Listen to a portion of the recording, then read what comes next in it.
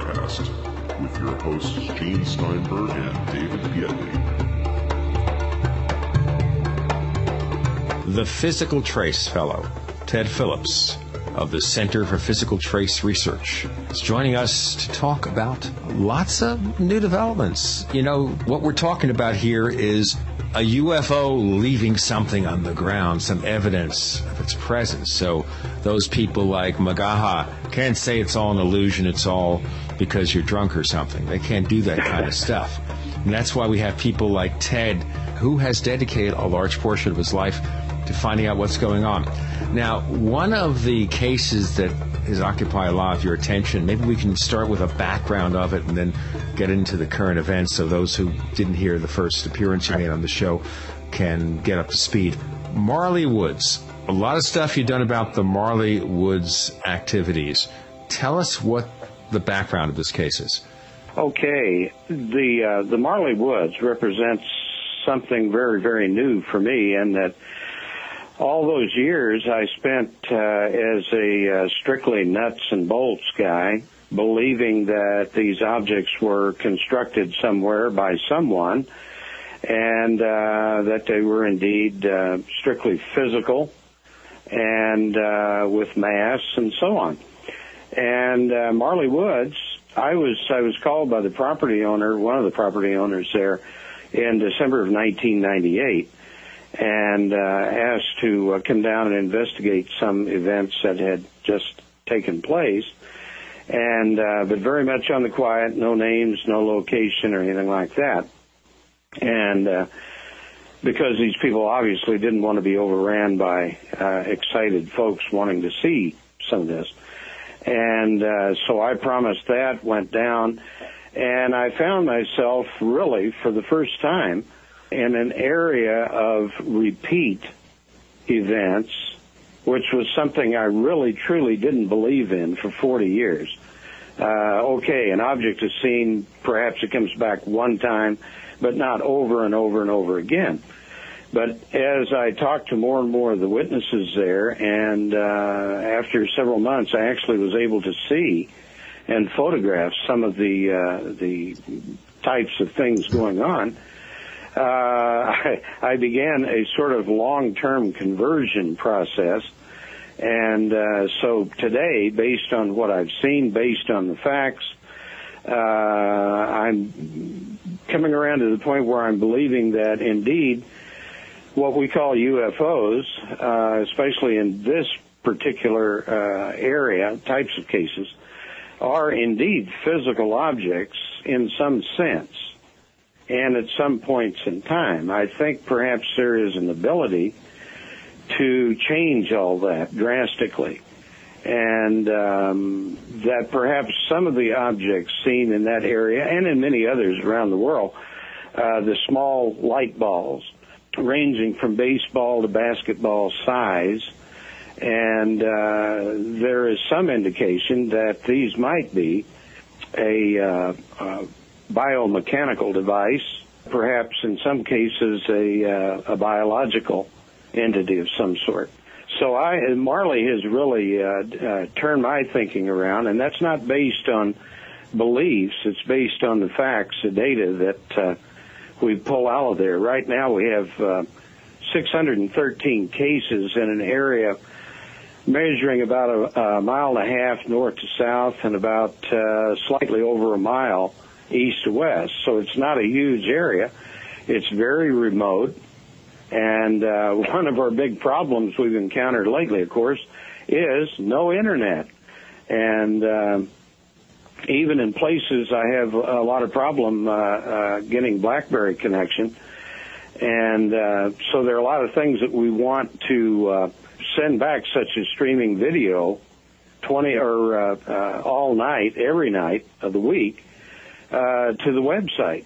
So anyone that, if you think, okay, this is a bunch of bull, these guys are faking it, making it up, whatever, we have 4 dedicated CCD units, very high-tech instruments, covering the entire area around Site 1. Where is this located? Yeah. What city, state, country? Yeah, I can't even tell you the state. I can tell you it's in the central United States. Okay. And it's a little over an 8-hour drive from where I live, which is Branson, Missouri. Let me ask you a fast question before you go into more details. Okay. Now, it's out of the way, so therefore there's no Internet access. Now, if you have clear view to a satellite, though, there is satellite Internet. It costs a fair amount of money. But there is such a thing as satellite Internet, so if you can get a clear view to wherever in the sky the Internet satellites are located, that might be an alternative. Yeah, exactly. And we have checked on that, and it is available. The only problem is the cost. And, of course, we're operating strictly on a donation basis, and there's no funding from any entity anywhere. And or non-entity, I couldn't care less. But at least you don't discriminate. That's very important. Absolutely. And they don't have to have just 2 legs. I don't really care. But you mean even 6 or 12? It doesn't matter. Sure. Oh, absolutely. Yeah. What about invisible beings? They can be invisible too, right? If they can physically get money to us, yes. You know what, David? I think is thinking that I'm completely wacko right now, and I agree. But no, I get your point. It costs probably $60 or $70 a month, plus a horrendous installation setup fee for this Internet service. You know, a lot of times they ask several $100s to buy the receivers, transceivers, and all this other stuff. You have to have some place for constant electric power to keep this going. There's a cabin maybe with electricity, so you have that particular bill. So it's not a trivial thing to do. All right, so let's continue with the description setting up this Marley Woods. So all this stuff is going on, and the only reason I kind of felt like stopping a little bit when you mentioned the possibility of UFOs being some sort of living creature. Didn't the late Ivan Sanderson say something like that too? Yes. Okay. Yes. Yeah, and of course I totally discounted it back at that time, and because what I was seeing back in those years were large metal-appearing objects landing and leaving behind landing pad marks indicating the weight of the object at anywhere from 8 to 14 tons. So that's not, you know, a nightmare or a vision. That's a real physically massive object. And along with all the other types of traces we find, burnt plants and dehydrated plants and so on. But I am totally convinced in looking back at the 3,000 and I think 300 and some odd cases of landings with traces from 92 countries that I have, looking back at all that data, you can quickly statistically see that this huge sway has started from the good old classic flying saucer, 30 feet in diameter, landing and little guys getting out and doing whatever they do, to the current thing, the current phase, which are the small light balls. And in some cases, not so small light balls, but predominantly small lights. And they also leave physical residue. Not as large and drastic as the old classic saucers, but nevertheless, there's nothing we can do about it. It has changed. And very, very infrequently do we see reports like the classic old stuff of the 50s, 60s, 70s, 80s even.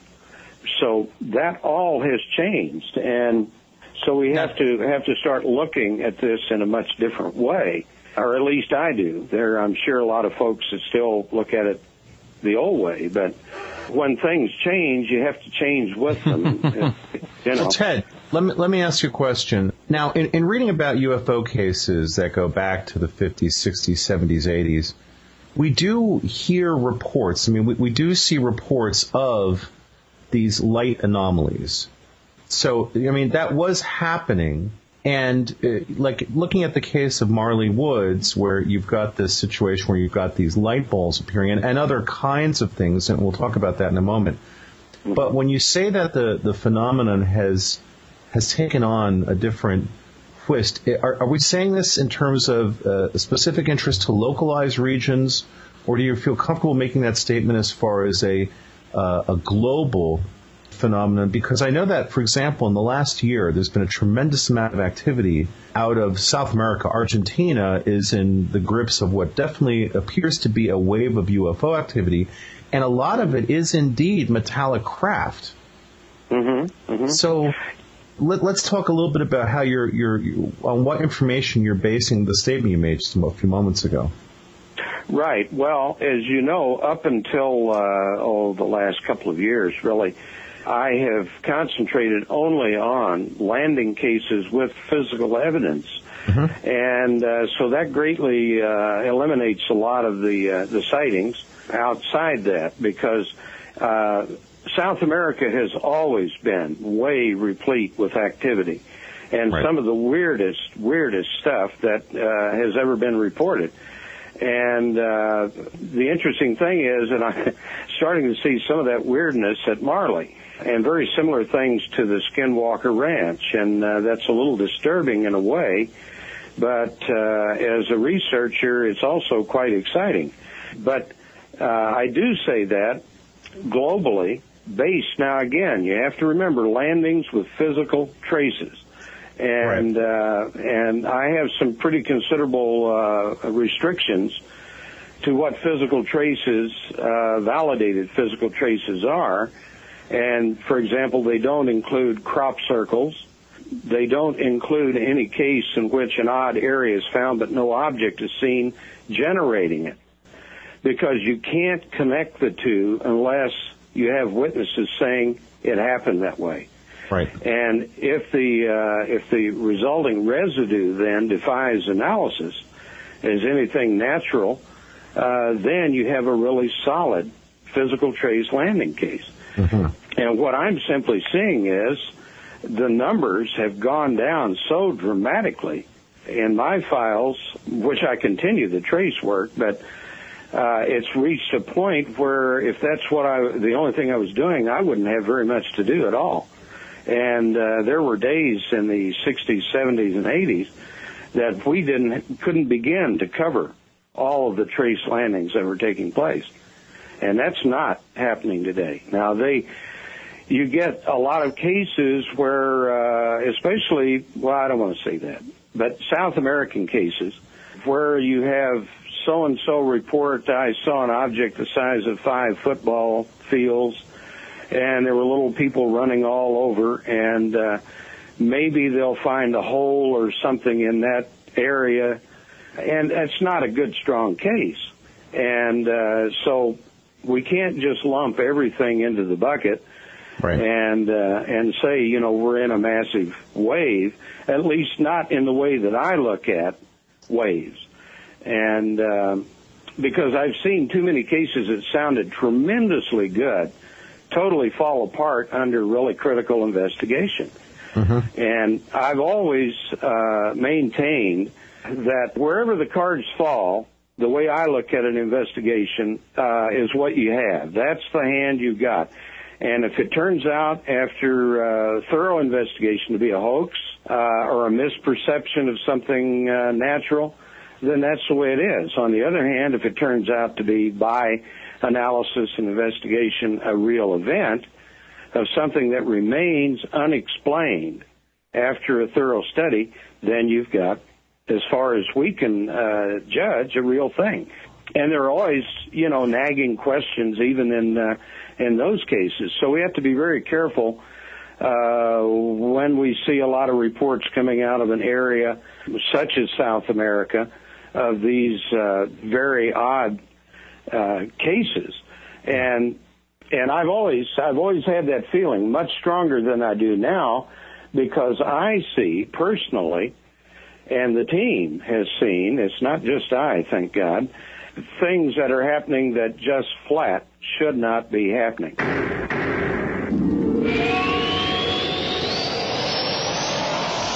Hey neighbors, the easiest online meeting service, GoToMeeting, just got easier.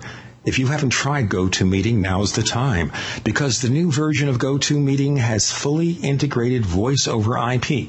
With this new total audio feature, you have more audio options by being able to conference through a phone or the web, save time, save money, and be more efficient, Hold an online meeting with GoToMeeting. Try GoToMeeting free for 30 days. Visit gotomeeting.com/podcasts. That's gotomeeting.com/podcasts for a free trial. Gene and I love to hear from our listeners. If you'd like to share your thoughts with us, send your messages to news@theparacast.com. That's news@theparacast.com. And don't forget to check out our website at theparacast.com, where you can download past episodes of the show for free and visit our dynamic discussion forums. Also, please patronize our sponsors. Tell them that you heard their ads on the Paracast. They'll appreciate it, and we will too. Hi, this is Bud Hopkins, and you're listening to the Paracast with Gene Steinberg, David Gedney, and I completely, enthusiastically endorse this program. It's an absolutely great program with an opportunity to stretch out and talk. We're talking to Ted Phillips. He is the trace guy, and he looks for physical traces of UFOs. He works with the Center for Physical Trace Research. I had a fast question before we pick up on David's train of thought. How far back have these strange events at Marley Woods been traced to? Speaking of the pun of tracing. 1937. That's as far back as we've been able to go so far, with a living witness that can, or witnesses that can affirm that it's true. And I have a feeling that it probably goes back beyond that. And in those days, they had, of course, a very simplistic you have view of what's going on, because you have farmers, ranchers, and I don't mean that in a demeaning way at all. They're the best witnesses you can have, really. They see this stuff in 1937 and the 1940s, and they don't think like we do now, oh, it must be military. They think in terms of swamp gas and things along that line. And because UFOs were unheard of in those days. But we have found some really interesting cases back in the middle of Marley Woods from 1937 on up. And then we found a couple of satellite areas outside of Marley where the rancher and his family confirmed that they would sit around on their farm and watch the big orange lights and the small white lights frolicking in their fields in the 1940s, 50s, 60s, and it's still going on. So that's quite a while. All right, here's a question, Ted. Let's go scientific here, just for argument's sake. There's been this ongoing series of reports of relatively small amber and white light balls, or is it just amber? What's the color range here? Well, the ambers are something entirely different from the light balls. The ambers are very large, orange-yellow, and it's the oddest shade of that color that you can ever imagine. I've tried to duplicate it on the computer, and I can't even get close to it. I've never seen a color like it. And these things are much, much larger. I had the opportunity to see 5 of them in daylight at Site 1, and the property owner and I were there, and thank God 3 guys drove up in a pickup telling us they were watching them.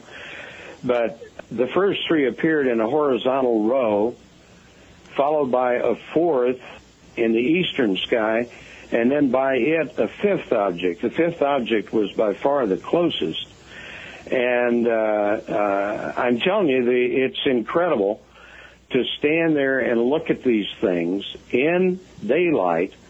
No smoke, no parachutes, no wings, no airplane behind them or anything else.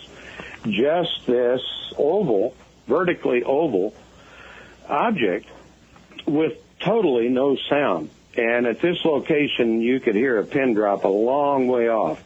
No motion whatsoever. And my impression in looking at it, around the outside edge of this thing, starting at the top on the right side, you come down the oval side, around the base, back up the left side, and the line ends. And that was a band of the weirdest purple light I've ever seen. and the top portion of this oval was open and the amber color. And for a nuts and bolts guy to stand there with the idea going through his mind, the minute and 37 seconds that we watched these, the thought that something was going to come out of or through that object. And now, that's the only thing I could tab it with was a portal, or God help me, I never thought I'd even use the word, but that's all I could tack onto it. Well, that does indeed sound familiar to one of the descriptions I remember reading in the book about the Skinwalker Ranch case. You're close to that. You're close to that neighborhood. Now, question for you: you saw this thing. You said it wasn't moving. Right. How did you see it manifest? How did it manifest itself? The things come on. The easiest way and the most accurate way to describe the appearance is when you open an old leaf shutter on a camera. It opens up to whatever aperture you have it set at, and then when the event's over, it closes into itself that same way. That's the best, most accurate way I can describe that. It's kind of like an iris up, iris down, iris in, iris out. Yeah. When this is happening, and so you saw this happen, did you have any sense of whatever this was having awareness of your presence? No, I didn't sense anything coming from it at all. But your impression, and I tell you what I didn't say, my impression was, because I could see the terrain around it, and knowing that terrain over there now quite well, this object was no more than 800 feet away and no more than 1,000 feet above the field. And it appeared to be about 12 feet high, about 8 feet wide. And now that would be impossible to gauge in the dark, but this was daylight. And we had a lot of things around to judge by. But I don't know. The only sense of anything that I had was that something could come through this. 5 years before that, I would have never had a thought like that, I'll guarantee you. Right. But this doesn't look like you hadn't seen anything else like this during the time you spent at the Marley Woods site, correct? Like the ambers, you mean? No, like this whole construct. Well, that was the closest sighting I've ever had. I've seen and photographed a lot of the things, the ambers, but they were a greater distance away. And actually, our team got on 3 separate units video of 7 of the ambers as it came on, went out, and a couple of great still digital high-resolution photos that shows a very distinct shape and brightness areas and colors and so on. And if anybody knows what could look like this in the sky, I'd like to hear about it. There are some shots on the website. There's one shot of what appears to be this strong light source with an amber aura around it, showing through what looks like some trees. That looks like it's at, that's not at a high altitude, though, right? No, that's on the ground, and that's an entirely different. That's what we call a light mass, and those also repeat, and in that same area. I first photographed that in November or something of 1999. And then this latest event in the same spot was in December. December 2008. Yes. All right. Yes. Yeah. Okay. So there are, quite a number of different types of events that take place, and they range from what we've been talking about, light balls, to the large ambers, to the light mass, to the unknown forces that exert a great deal of energy moving things around, knocking people to the ground and knocking down steel gates and all sorts of things. And what the property owner calls the North Mystery Light and the South Mystery Light. And these are repeaters. And the very latest sighting from Marley was last night at 6:17, and that was of the North Mystery Light. And if you go back to what you were talking about from Skinwalker, where the guy would go out, he had a stump, he'd prop his elbow on it and watch through his rifle scope, and he actually could see what looked like another world inside this orange object, right? And as though it was an open portal of some kind. Well, that's fascinating because there have been 110 sightings since April 11th of 99 of this North Mystery Light. The thing comes on over an area where there is nothing except dense trees, a few fields, very high ridges, and it comes on in exactly the same spot. It remains stationary very close to the ground for sometimes 3 or 4 minutes. Then it starts to ascend, to climb, it brightens, it sometimes gets extremely bright. And we captured that on 4 separate units, 2 nights in a row last November. And it's quite apparent. And I looked at it through a pair of binoculars, and it is a horizontally oval thing that looked just like the vertical amber thing that I saw in daylight, except on its side. And the form is quite apparent. And it has this soft and almost creepy orange, off-orange shading. And this thing has actually climbed all the way from the due north sky all the way over to the eastern sky over an old barn, and then snaps out.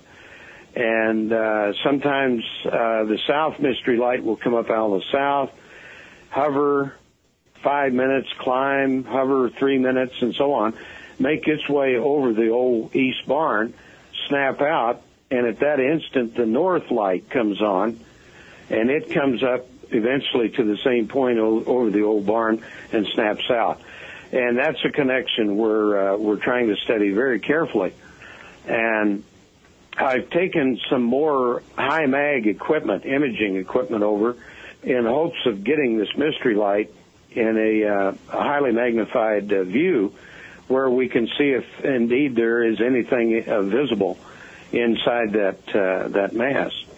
But it's tremendously interesting. In Skinwalker, I don't know, I've read it a couple of times, and I think my wife has read it to me about 5. And pretty interesting stuff, especially when you see some of those things happening over at Marley. Now, a question for you. You say that you captured on 4 different devices this thing on video devices with triangulation? Really? So has that then helped you, having multiple video devices at different locations, has this assisted you in trying to calculate the size of this thing? Yeah, it has, and the location. Now, here we're talking about the Mystery Light, North Mystery Light. Correct. We actually, on one of those occasions, by pure luck, I had the transit over there with me, and I had it right in the maw of cameras, and I put the transit on it, centered crosshairs, locked it, and which gave me the precise bearing of this thing, and which was 8 degrees off of north. And so then, using such wonderful things as Google Earth, expert GPS, and so on, you could lay out a line from our camera position right along that 8-degree bearing, and there is totally not any single light source for 50 miles in that direction. There's no way it was any kind of a reflected light or nothing like that. You annihilated those possibilities. Yeah, and I'll tell you, this thing, when it becomes bright, it becomes the most dazzling bright that you have ever seen. And just about 3 weeks ago, Tom and I and the property owners saw one of the small light balls, which had a bit of a gold tinge to it, about 600 feet away down in some sparse trees right in front of the old cabin. And the thing was amazing. And I've not seen but a handful of the light balls, and this was the closest I've seen them. And, I mean, it was just an astonishing thing. You could see it going behind trees. It was very, very small, but the light was super intense. And it has that sort of dazzling, you know, when you look at Venus at its brightest, how it has that kind of... shimmers. It shimmers. Yeah, shimmers. Yeah, absolutely. Sure. Yeah. And that's what we were getting with this little guy trucking along down there. And, I mean, it's truly incredible. It is the coolest place on this planet to be, I'll guarantee you. It's interesting you talk about that shimmering light. A couple of nights ago, I was watching a thing on Nova about these, I think they're called the Humboldt squids. These really very dangerous squids that apparently can, like, rip. They can take a cow down the skeleton in, like, 15, 20 seconds or something. They're these intense beings, and they're these you know, they live very deep under the sea. And their primary communications mechanism is that their bodies are bioluminescent, and they shimmer these different colors and at different stroboscopic rates. Yeah, and this one diver had built this rig that he took down the water with him, because apparently you're not supposed to get near these things if you're not, like, in a shark cage. He decided I wouldn't. Right. Now, he did, him and his cameraman did, and they went down, and he had this tube with this light source inside of it that he could set these different lights inside of it to strobe at different rates. So he goes down the water with this thing, and he turns it on, and one of these Humboldt squid comes up at him, and they're these formidable-looking creatures. And at first, it gloms onto the tube as if it were going to try to, like, take it or attack it. Then it goes away, but then it comes back a second time, and he's got this thing strobing. And this squid, which, again, the locals are deadly afraid of these things because they're so dangerous, now this thing is, like, caressing him. And all of a sudden it becomes completely docile, almost as if there was some level of communication created. So this now brings me back to Marley Woods with these light entities. Mm-hmm. So do you get the sense, and part of, I guess this is a complicated question, because on your website you have this whole section about the unseen forces, where yes. And there are things that have been physical these things are manifesting in a physical way where they're doing property damage. Yes. So do we then also have reports of these things that people are having being attacked by these forces? You know, that the unseen forces, and I say that because the instance where the couple is knocked to the ground, right. Obviously unseen because she was sitting in the car at high noon on a beautifully clear day and watches as her husband is knocked to the ground, and she sees nothing near him or above him. Mm-hmm. And then she walks up to that point, and she has two sharp impacts to the upper left shoulder, or right shoulder, and she's knocked to the ground. And this lady, let me tell you, it would take some energy to get her on the ground. And it's, so that's where the term unseen comes up. And right. And also it's because in the numbers of events, no one has seen what has knocked down, pushed down two 12-foot steel gates, and that's happened 4 times on 2 different ranches. And what has pushed a 4-wheel drive truck with no engine locked up and in gear 12 feet down a driveway, a gravel driveway, with the tires digging trenches because they're not turning. And 5 of us tried to move that truck, and we couldn't move it an inch. And just repeat events like that, it's just... I don't know what we're dealing with there, but we had the latest of those events was in October of last year. They don't happen frequently, but they get your attention when they do. Mm. And now the small light balls, as far as any kind of sensing by witnesses of something there, other than a light going by, we've had them pass by people within 3 or 4 feet at shoulder height, and between two witnesses standing 10 feet apart, and one of the things flies right between them, and they turn and follow it across the gravel road out into a field, makes a right-angle turn, goes into a dense clump of trees, and explodes into countless tiny golden-colored lights. It's pretty difficult to explain. Now, we had on October 25th a family of 4, a lady, her husband, her 2 sons, aged 12 and 20.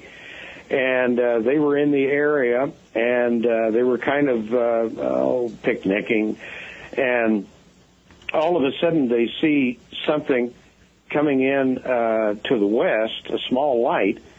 And the lady had been doing some videotaping of their fun and frolic.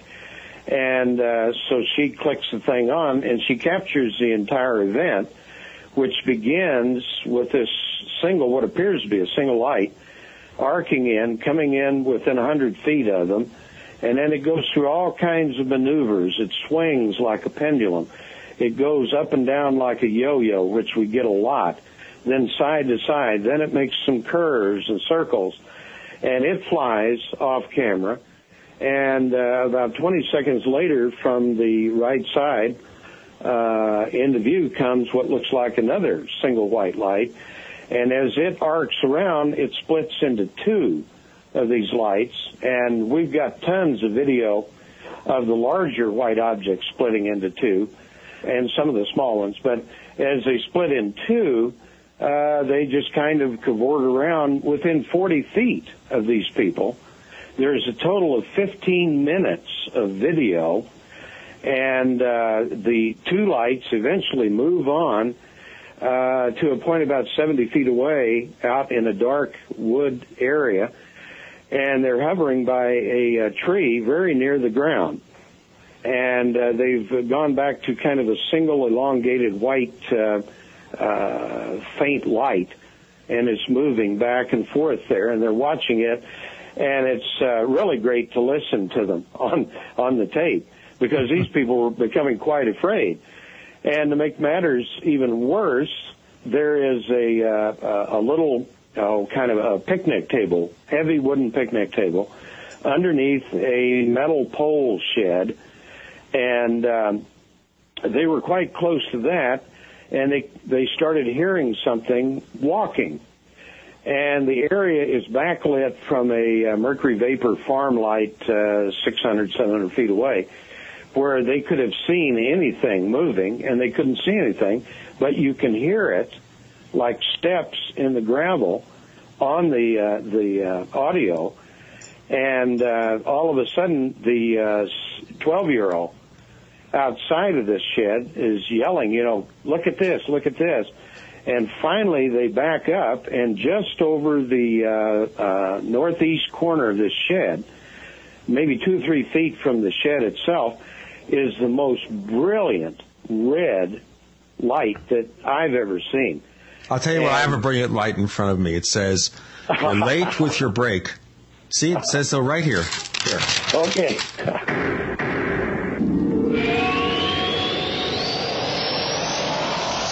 Fate magazine is proud to be celebrating its 60th anniversary and its 700th issue. That's 60 years of bringing you true reports of the strange and unknown. Keep up with the latest on angels and miracles, psychic phenomena, ghosts, UFOs, life after death, and much, much more. It's bigger and better than ever. Subscribe now by calling 1-800-728-2730 or online at www.fatemag.com. That's 1-800-728-2730 or www.fatemag.com. What are you waiting for? Your fate awaits. Hi, this is Roger with eFoodsDirect.com, and I just wanted to welcome everyone from the Paracast Show. Hi to Gene and David and everybody out there. Listen, we're here to sponsor this radio show because we really like what Gene and what Dave are doing, and we'd like you to help us support them. Now, we are a long-term storable food company. However, the foods that we produce are low-moisture foods. They're very, very high quality, and you can live on them every day. You can literally cut your grocery bill in half, or more than half, maybe as much as 60%, by buying bulk foods from eFoodsDirect.com. But right now, a recession/depression is on the way. We're advising people to sell the toys in the garage, hawk off the old jewelry you don't use, pour the money into food supplies before it's too late. I'm telling you, it could be too late. We also can provide water filtration, other needs. Call eFoodsDirect.com and let us continue to support Gene and David here. 800-715-4380, 800-715-4380, or go to eFoodsDirect.com. That's eFoodsDirect.com, 1-800-715-4380.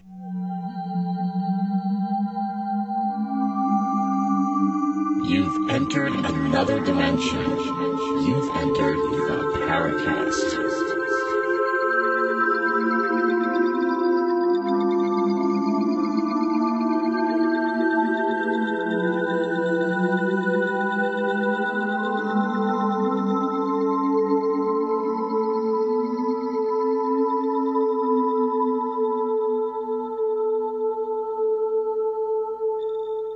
We're talking to Ted Phillips, the fellow who is presenting us startling information about all the goings-on at Marley Woods. Let us continue, sir. So this bright red light, you see this in the video, Ted? Yes, and the son took several pictures with his cell phone, generally not good, but these were sharp. I mean, they were great photos. And you can see the roof of the shed and the object, and the nucleus, the center, the core of this thing, looked like a kind of elongated bar of light. And I have never seen red that intense, and the brightness is just totally incredible. The first thing I thought when I saw it was, well, if I get a couple of feet from one of these, I'm not touching it. And because you had the impression of a tremendous amount of energy, and as the light came out from the center, it formed a somewhat less bright red globe of light. And suddenly, last year, we start for the first time getting reports in Marley of the small red light balls. And this was a perfect example. And now I've got to tell you the downside of all this. The lady showed the video to a friend of hers who happened to be a friend of SIU, and she called us and she said, "You got to see this." So finally, after a week, I got them to agree to talk to me. We went back to the same area, and she was showing me the video on her camcorder. The son showed me the shots on his phone camera. And so I said, "Please, is there any way I could talk you into a copy of this for research?" "Well, okay, yeah." So she had been shooting after that, us in the area on night vision and so on. And it wasn't on night vision when she was shooting the lights. And didn't think anything about it. We go up, and I start copying this 15-minute tape. And just about at the point where the red thing appears, I see the current date come up on the tape. And she taped over about 8 minutes of this tape, which included the red object. And so I absolutely pleaded with her, "Please get me those cell phone photos." And she said, "Okay, I will, I promise." And about a week later, she called and she said, "My son accidentally erased them." Well, I think very probably what happened was they were getting scared about possibly getting into the public eye. And first of all, they wouldn't have the talent to come up with this video. And secondly, I wouldn't doubt their credibility at all. You would have to talk to them to understand how this could happen. I'll put it that way. But it's the most incredible light ball stuff that I've seen. And on the website, I've got a couple of stills I pulled out of the video and enlargements, and you can see that rather than being just a light, these things each represent a circular sort of cloud of some sort of material that's constantly changing color and shape, and it is a very flux and dynamic thing that's going on within those. I've pulled hundreds and hundreds of stills out, and the more I look at them, the more intriguing it is. And I put together a frame-by-frame animations enlarged where you can actually see what's going on, and I can't imagine how you would duplicate it. I really can't. Now, most of that content at this point is not on your site, correct? Right, yeah. Right. I told Adam, I said, let's keep the video off of the website and out of the public eye for a little while, because I want, not that I doubted these people, but I wanted to really, really check the video closely and pull out everything I could. I didn't want them or a friend to go on a website and say, hey, I saw your video on there. And then, you know, because that's exactly of course, we would never use their name, certainly not going to use the location, but I couldn't quite really convince them of that. And I even had several of the local witnesses tell them, you know, really, they've kept all this quiet for over 10 years. You know, he's telling you the truth, but you would just have to personally talk to those four witnesses to understand the situation. And they're great people, and so on. I think it's important that people realize, and I think certainly reasonable people will realize that while there are many of us who are interested in these topics and will go public about our participation, there are a lot more people that are not comfortable with this and that don't want to be associated with it. And I think that's sometimes a hard thing for people who listen to these types of shows that we do and who follow this type of material to really get a good understanding of. You know, people want answers, and I think a lot of people who are interested in this would say, well, if I saw something, I'd be right on TV saying it. And chances are they might not be if they realized what the ramifications of that would be. Along those lines, yeah. I mean, you've kept this area sort of, you're not saying where it is. Is this based on the locals' request that you not do this? Yes, from the first phone call, yeah. Because they are normal, average people who represent all walks of life, and they don't want a bunch of reporters coming down, beating them to death, and then start making fun of all these hick farmers and ranchers and lawyers and on and on and on, because they're making what to the media are goofy reports. And they don't want to be subjected to that, and they shouldn't be. They don't want to be like Stephenville, Texas, or Roswell, New Mexico. Mm-hmm. Yes, yeah. And can you imagine, with this stuff going on, how many people would flood into that area to try to see it? And, you know, I mean, these are people who have gated and locked ranches, and they have caretakers with guns to be sure people don't come in. Not because of these lights or anything like that, but because they've got hundreds of prize cattle, horses, all kinds of things that could be harmed. And so I respect that. And Alan Hynek taught me a long time ago that we have to respect witnesses because they don't have to tell us anything about any of these events. Mm-hmm. They're doing us a favor.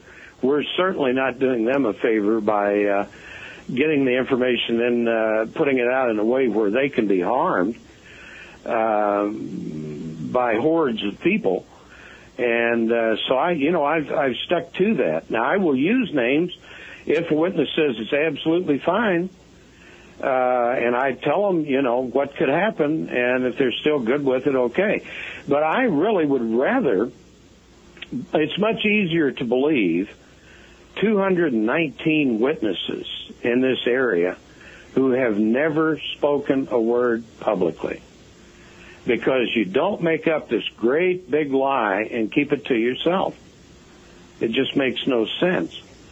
And so And they don't talk that often among themselves about what they've been seeing. Now, occasionally, if there are, just one or two, and one of them says, well, have you seen? Yeah, I have seen, and it goes kind of from there. But so we have to handle it carefully. But I am also a believer in, and that's the reason for this website, I believe in getting this stuff to the general public, because it's totally ignorant to gather 613 cases and file them away, and no one ever has a chance to see them or to read about them. It makes no sense. And the more people we can educate along these lines, perhaps some more good cases we'll get. And I firmly believe that, So, Ted, a question about this. Now, let's step back, a larger framework question. A lot of what you're describing, that there are similarities, though, certainly, and we'll talk more about that certainly in the second hour. There are a bunch of similarities about what is being seen here in this area and what happened at Skinwalker. Do you know of any other cases anywhere in the world where you've had a similar type of situation to this one?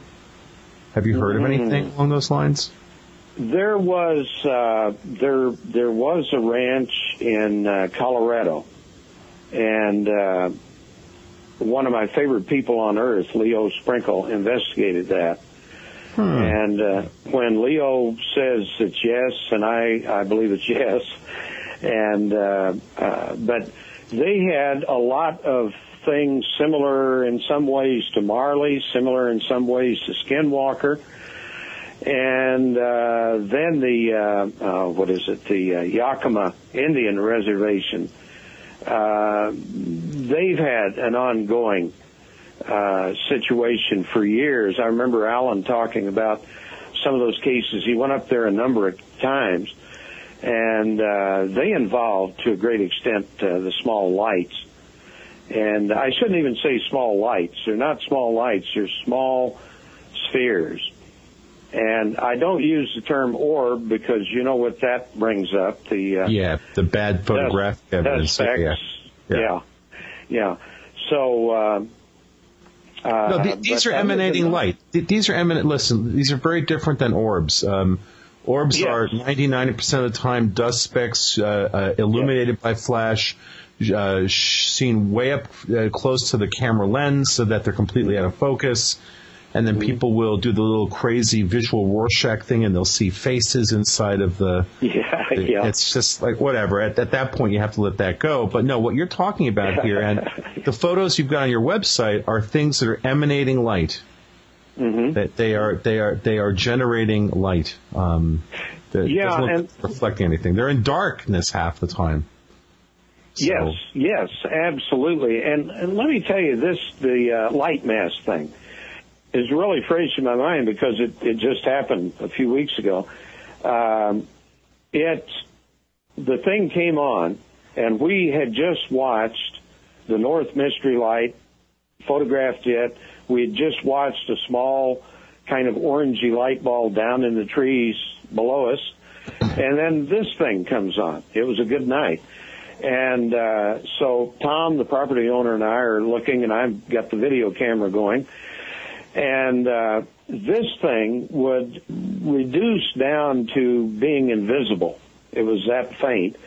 And now Tom, with the night vision scope, could still see it, but even in that it was very faint. And then it would come up, and there were points where this thing flared up so tremendously bright that on looking at the video from the camcorder, and not in night vision, it flared up one time to a point where it was intense red, and it actually washed out the camera view, and we were 0.8 of a mile from this thing. I can't imagine what would have happened to your eyes if you'd been 20 feet in front of it. But and of course, Tom and I, it was visible an hour and 20 minutes, and we beat ourselves to death trying to find a road, a lane, any way into that area. And it is such dense woods You couldn't even get an ATV in there because we have access to a couple of those.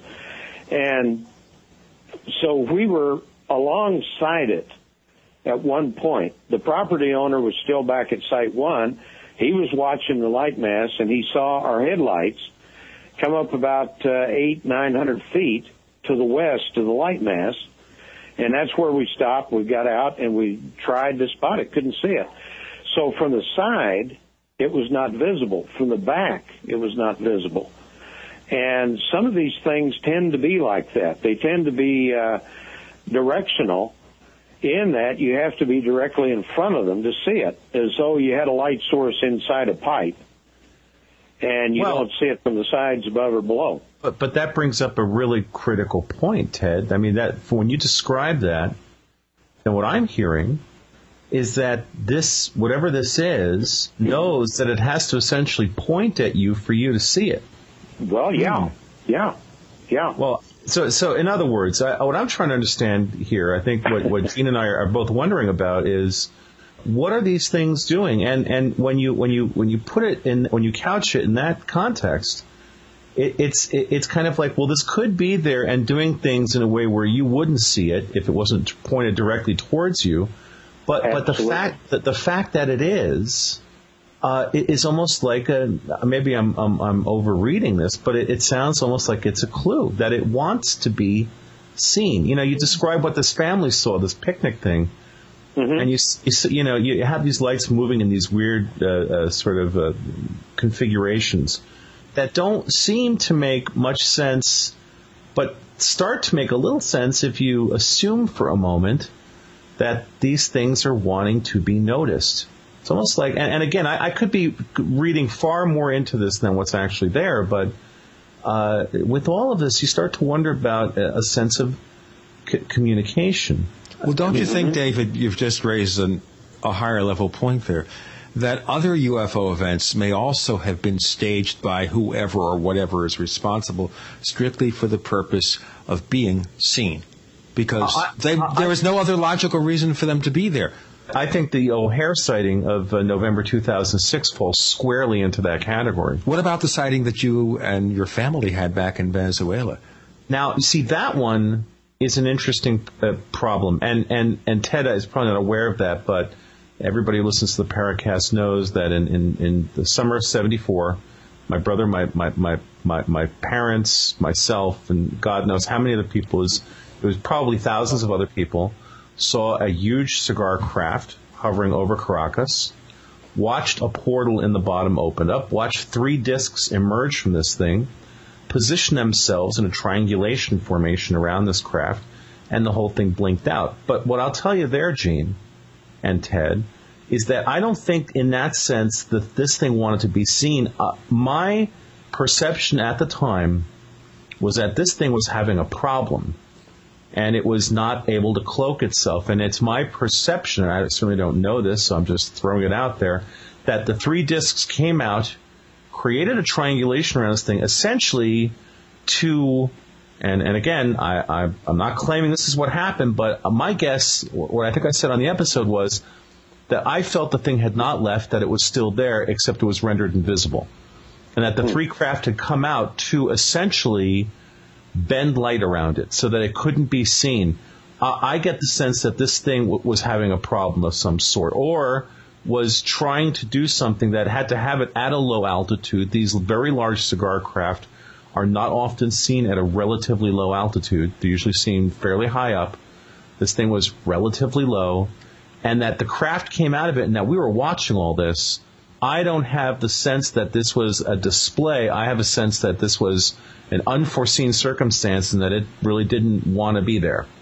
Okay, so in a situation like that, David, the UFOs have the ability to hide themselves when they want to be hidden, assuming the equipment built by the lowest bidder, of course. No, I assume that anything that can move at the speeds that these things move at can certainly mess around with light in a way that would, render its invisibility, from their point of view, a trivial process. Yeah, I don't get the sense. Well, I said the lowest bidder just to be silly because we're about to break for the hour break, and we're talking to Ted Phillips. We focused a lot on the Marley Woods incidents, of which there are many, and it's not a place you're going to visit because the location is being kept secret. Although, maybe some people will find it, but we're not helping, and Ted doesn't want to upset the people who live there. He's also involved with the Center for Physical Trace Research at ufophysical.com. We have the link for that at the Paracast site. Ted Phillips returns with us on the Paracast on the other side of the hour. Welcome back to the Paracast with Gene Steinberg and David Biedny. Ted Phillips, the UFO trace expert of the planet, involved with the Center for Physical Trace Research, established since 1998, now over 11 years, and he's been investigating, he and his crew, the Marley Woods incident from someplace in the United States that we're not going to reveal. And if you asked us, we're still not going to reveal it, because the people there don't want to be annoyed. They apparently don't want to become another Roswell, New Mexico, and we certainly see what happened to Angela Joner, the newspaper reporter in Stephenville, Texas, when she got, caught up in that particular case. There's an important thing here to mention about Ted, Gene. And it's interesting, Ted, because a lot of people who are interested in this topic, who have gotten interested in it the last, let's say, 5, 6, 7, even 10 years, they've never heard your name. And I think it's important to mention that as far as the Center for Physical Trace Research, while it was officially established in 1998, you've actually been involved in this field gathering physical evidence for a lot longer than that. And I just want to start this second hour by saying how much I know I personally deeply respect what you've been doing, because you're someone who is about as far from an armchair expert as you can get. I mean, you're out in the field doing real reconnaissance work. And I think we want to pay tribute to that, because in a field that is polluted by people who have no understanding, no history, no verifiable background, you, sir, are gold-plated. You're in there and you are doing hard work. Your credentials, from where I can see them, are pretty darn solid. Your agenda is a very productive and I think very reasonable one. And sometimes we get taken to task for treating our guests too harshly. Sometimes we're accused of treating our guests a little too harshly. Sometimes we're accused of maybe treating some of our guests with kid gloves. But in your case, Ted, I just want to say that in educating myself about your background and the work you've done, I don't see any equivalent to you. And I think it's sad that the Paracast is one of the only shows that you can hear about your experiences. And I think that says a lot about the media that other people are doing in this field, because I can go to your website and I can see a good amount of evidence. There's some videos up there of these lights showing up above the field, and you hear the animals making these wild sounds when these things come on. You're not just throwing things out as your opinion. You're coming up with hard evidence, and I think kudos to you, sir, for doing that, and for having the integrity of not being someone who's looking to sensationalize this. That's the exact opposite of what you're doing. You're being very careful and very very proper about this. And I just want to, before we get into the second hour, just say that to you in front of our audience, in front of Gene. I think that you deserve a tremendous amount of support, and I find it frustrating to see someone like yourself with integrity, doing real work, having a hard time making this work financially. I just want you to know that I think Gene and I strongly believe in what you're doing, and anything that we can do to help you is not only our pleasure, but I think it's our duty to do that. It's unfortunate, I think, also that so many people who do get recognition in the field, and there are a lot of good ones we've had on the show, but there's some people who are armchair researchers. You're out there in the field, you're getting your hands dirty, you're going to do on-site investigations, and that can certainly try one's patience and certainly destroy your financial picture and your financial future for a long, long time. So do you do this all by donations to the site? How do you cover the costs? Yes, that unfortunately is all we have, which is, it's not bad. And I want to thank you guys for those very, very nice words. I appreciate it. But I had the best guy pushing me forward that you could possibly have in Alan Hynek, and so that anything I do is based on what would Alan do, and we have to rely on donations. Unfortunately, everything is getting guess what, more expensive, and guess what, there's less and less money flying around, and our situation with the website is because suddenly, since we're getting a number of hits, we need to go into the direct server mode, which costs $100 a month, and either that or being shut down. And I've wanted absolutely to stay away from a subscription sort of situation, and that way folks, by whatever means they have, can send us $1 or $5,000. And but they'll be able to access, and they don't have to send $1 to access the material, the data that's on there, which is my primary interest, to get the data out to the people, and so they could be a little more educated on what is going on. Very few people realize how much of this activity there is on a daily basis.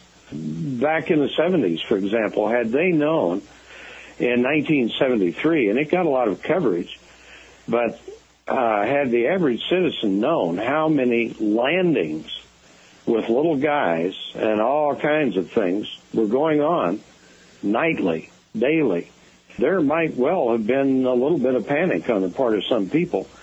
And so an educated public is going to be a lot less likely to panic.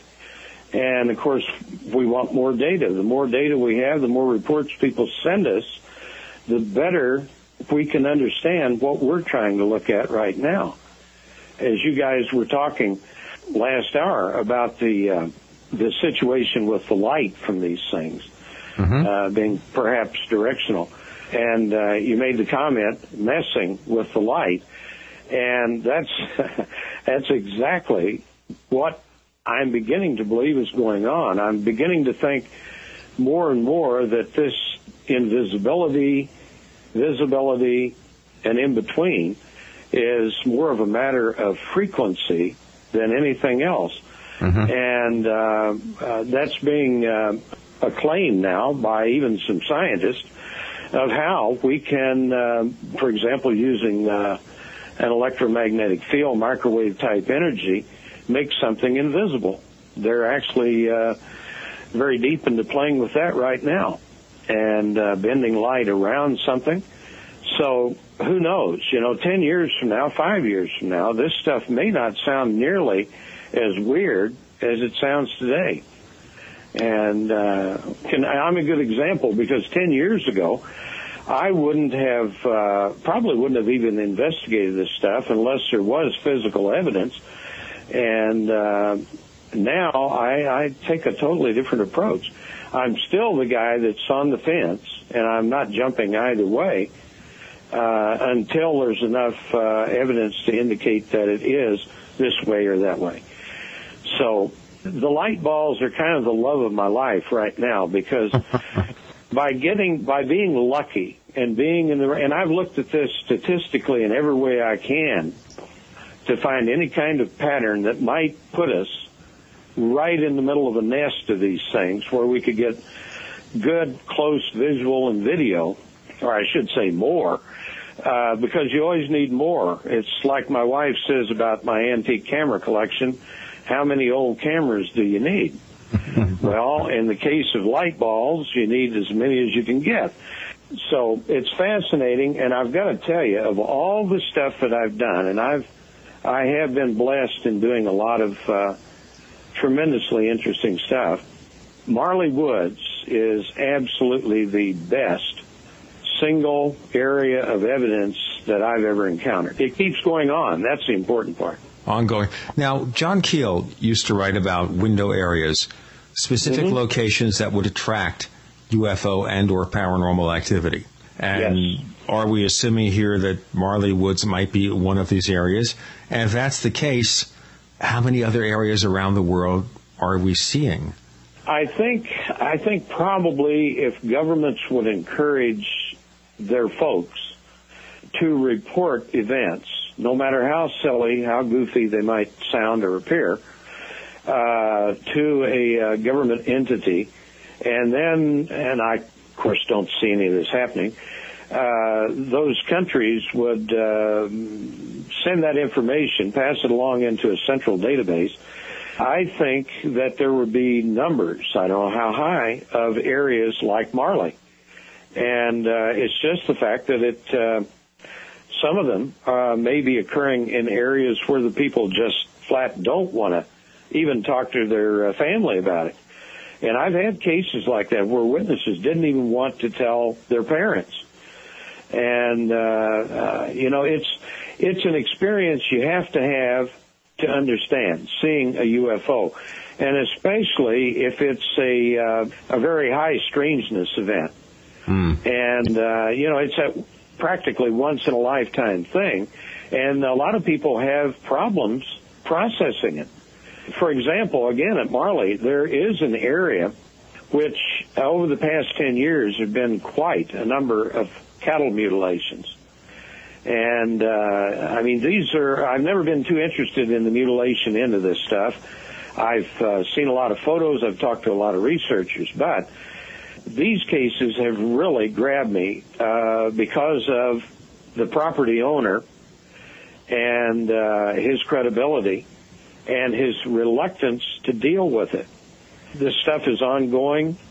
We had several events last year on his ranch, including cattle and deer, and in one case a large buck, and we're talking about surgical type precision removals of organs or flesh or a head or whatever. And in addition to the removal of the head or the organs, so on, there was found in many of these cases on this particular ranch, within 5 or 10 feet of the animal, a scorched 10-foot circular ring. And that's physical evidence. And these areas were not scorched and burned by fire, but by some kind of very concentrated high-temperature heat, and no accelerants or anything like that. And in some of those areas, very green grass and fescue that would be hard to ignite without some kind of accelerant, but that all shows up in analysis. You can't just go out and burn a ring and fool someone, if they're willing to take the time to study it. So you've got those in conjunction with these events. There was a series of additional animal events through the summer and fall this last year. And one of the most impressive events, and what I'm coming to is the fact that this rancher, who I have tremendous respect for, cannot bring himself to processing or dealing with what's going on because it's out of his control. And this is a guy for many years that is taking care of himself, his family, his ranch. And a couple of weeks ago, he told me, he said, "Dad, please, anything I've got to do to help you, find out what this is and stop it." And I didn't promise that.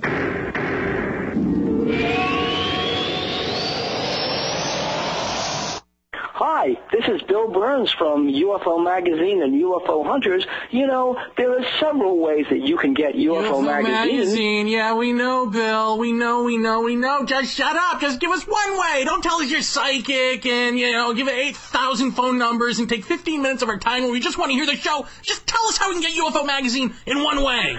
Okay. Just go to www.ufomag.com, subscribe online. You happy? Yeah, was that so hard? Actually, harder than you know. Ray Perkins, a reclusive veteran burned out from the Gulf War, lives tortured by relentless, perplexing nightmares. Nightmares of a horrific battle in deep space and of a mysterious woman suffering in agony for her devastated world. a woman not yet born, calling across centuries to him.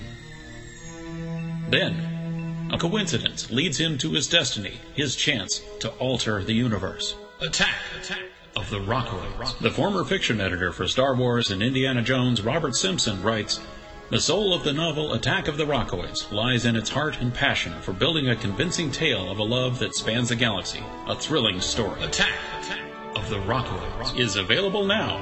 Read a sample chapter and get a special discount off of the cover price at our website, rockoids.com. That's ROCKOIDS.com. Attack of the Rockoids, a novel in the grand science fiction tradition."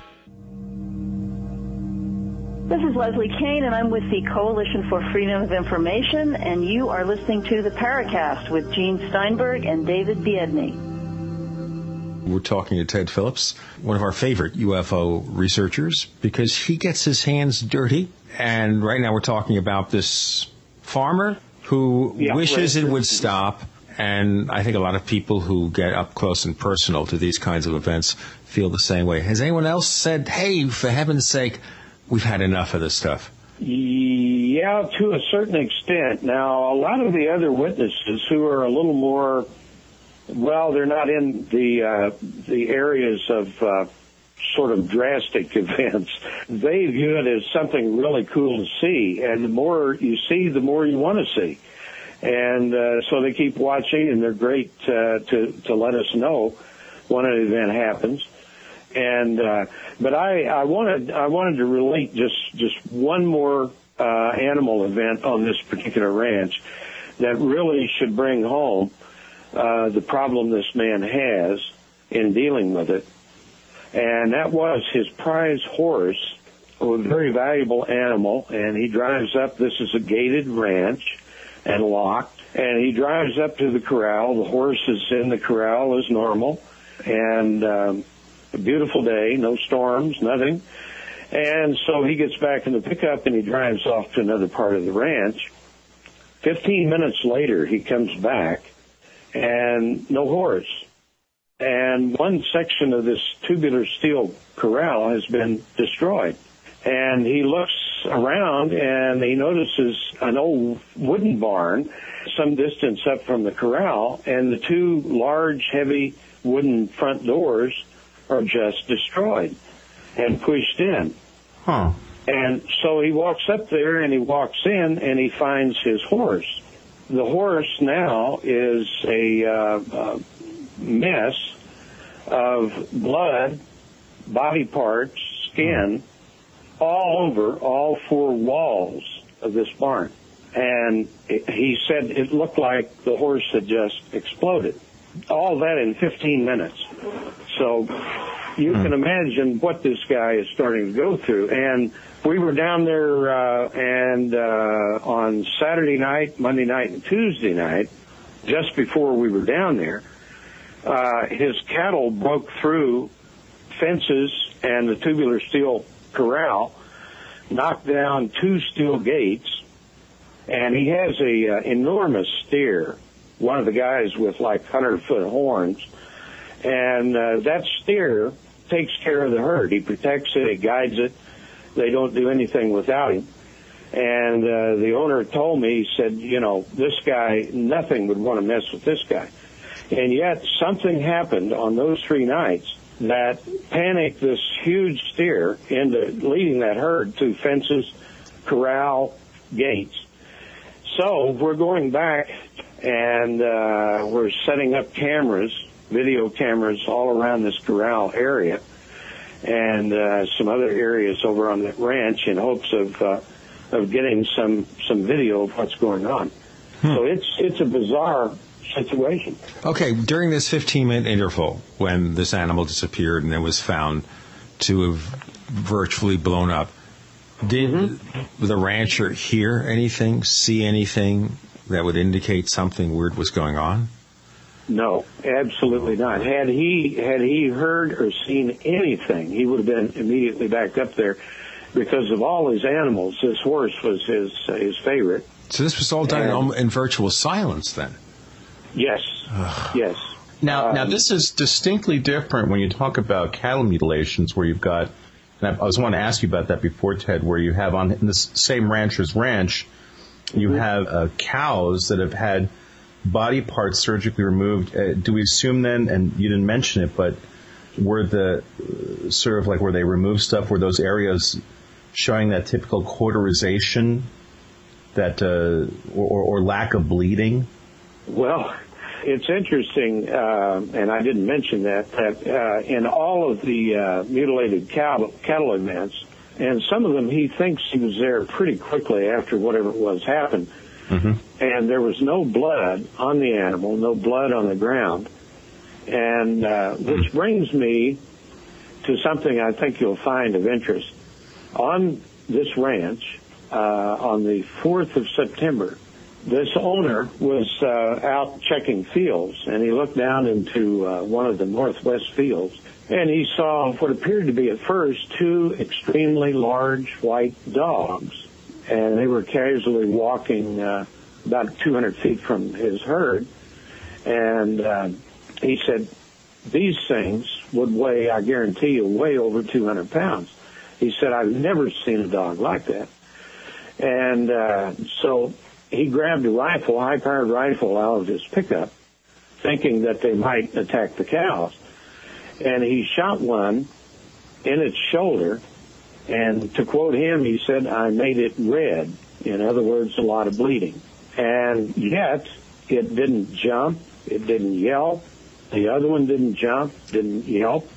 They had no response to the gunshot and what should have been an impact. They continued walking off into the trees. Well, he went down and he checked. There was no blood where he had shot this thing.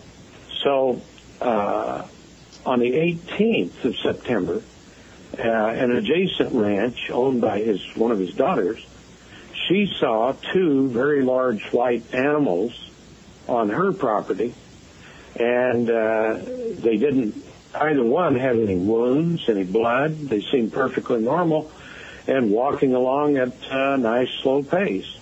So over on site 1, which is 3,000 feet from this area, the property owner's caretaker found clumps of long, thick white hair on a barbed wire fence to the north of the cabin. So I went in and I took all those samples, and no tracks, nothing. The 22nd of October, they found more at another location not far away. I got those. On the 29th of October, more. And the interesting thing about the October 29th stuff is the fur, or hair, was on the top strand of a 4.5-foot high barbed wire fence, and a good deal of the sample, the hair measured 16 full inches in length. So I had a friend who is a leading microbiologist offered to do DNA and microscopic comparative tests, and he really got quite interested in it. When they got the hair, one of the hair samples, some of the 16-inch stuff, the whole lab got into it because it was totally weird. And he sent me back the official report, and then he sent me a report unofficially to kind of get around some of the books and so forth. And he said that they could find no match for this hair. And he sent a lot of comparative microscopic images of dog hair, white dog hair, goat, of course, cattle, bear, just on down the list, and nothing is even close. This is some of the I'm no expert on hair, but it is some weird stuff. It has sort of a silvery cast, and the first thing you'd think it was a snake skin. So that's kind of where we're at on that deal. And on the 11th of December, last December, a gentleman of way more than excellent reputation, who had heard nothing about these white animal reports, a short distance south, saw a huge white animal, which he at first thought was an enormous dog, estimated it at way over 300 pounds. And that theory about a dog went out of his head quickly because it stood up on its back legs, and he said it was every bit as large as a large bear and solid white. And this is the purest white stuff I've seen in here. And I've got a Old English Great Pyrenees, and lots of white hair there. And I've done a lot of microscopic stuff with it and the unknown, and totally nothing alike whatsoever. Now trying to get some money to get some of the higher resolution trail cameras and set them up, because from the finding of 7 samples of the hair on Site 1, the thing or things are moving in a sort of elongated circular pattern around a field north of the cabin, which I guess by coincidence has presented us with a huge number of light ball cases. So we gave the caretaker a camera to carry with him as he makes the rounds, because what we need is a good photograph of this thing. So an interesting note, Ted. Our friend Scott Corrales from the Inexplicata Journal of Hispanic Ufology had sent us a news piece, because he knows I grew up in Venezuela. He had sent us a news piece about a week ago about a luminous feline creature seen in northern Venezuela. And the reason I'm bringing this up now is that it's this thing, so according to the witness, the being, which stood at approximately 2 or 3 meters tall, was brilliant white and transparent like a hologram. And it talked about how this thing ran over the surface of water and was just sort of like running on top of the water. And that's a very strange case. But I think we put that in the unusual category. Yeah, Lucius Ferry sent me that very report. Saw this, all right. And that's, of course, now I currently am very interested in any sightings of large white animals.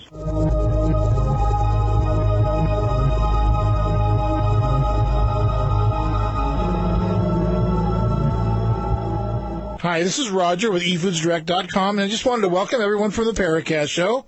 Hi to Gene and David and everybody out there. Listen, we're here to sponsor this radio show because we really like what Gene and what Dave are doing, and we'd like you to help us support them.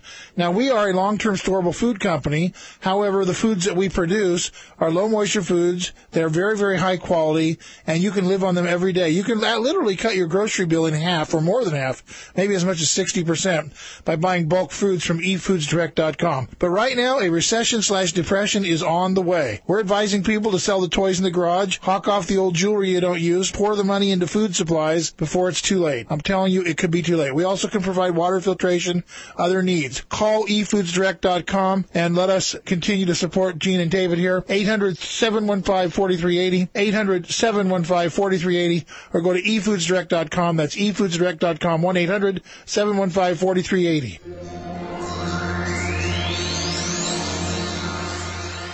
You're in the Paracast with Gene Steinberg and David Biedney. You never know what's going to happen next.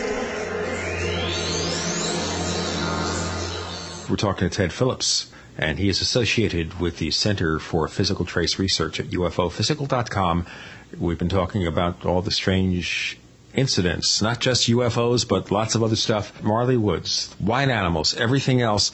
And the question here is, before you got into this case, got involved, caught up in this case, did you ever pay much mind to strange creatures or to cattle mutilations? No, I did not. Primarily because there was, in all the reports that I knew of, never an incident where a UFO was seen at that point. In other words, like I'm saying, seen generating a trace, seen along with any animals like that, or the mutilations. And obviously, at some point, there had to be something associated with these animals. They certainly didn't just lose all their flesh and organs. Many of these cases, in particular, there was a raft of 6 young calves, and they would find each one, the mother cow, or whatever you would call a mother cow, standing still by what was left of her calf, and there would be nothing left of the calf except a skeleton, and inside or out, no blood, nothing. And the skeleton was not distorted in any way, in perfect condition. Huh. And 5 or 10 feet away, a 10-foot scorched ring. And that happened 6 times in about 2 weeks. And so something was there to scorch the ground. There was something there to do the foul deed, and something had to be there to do in this horse. Ted, is there photographic evidence of like what you just described? Of the animals, the cattle and and so on. Yeah, we went back and we to this barn, and the problem is again, and it's hard for me to get this over. He had not told me about the horse thing for it had happened about 2 years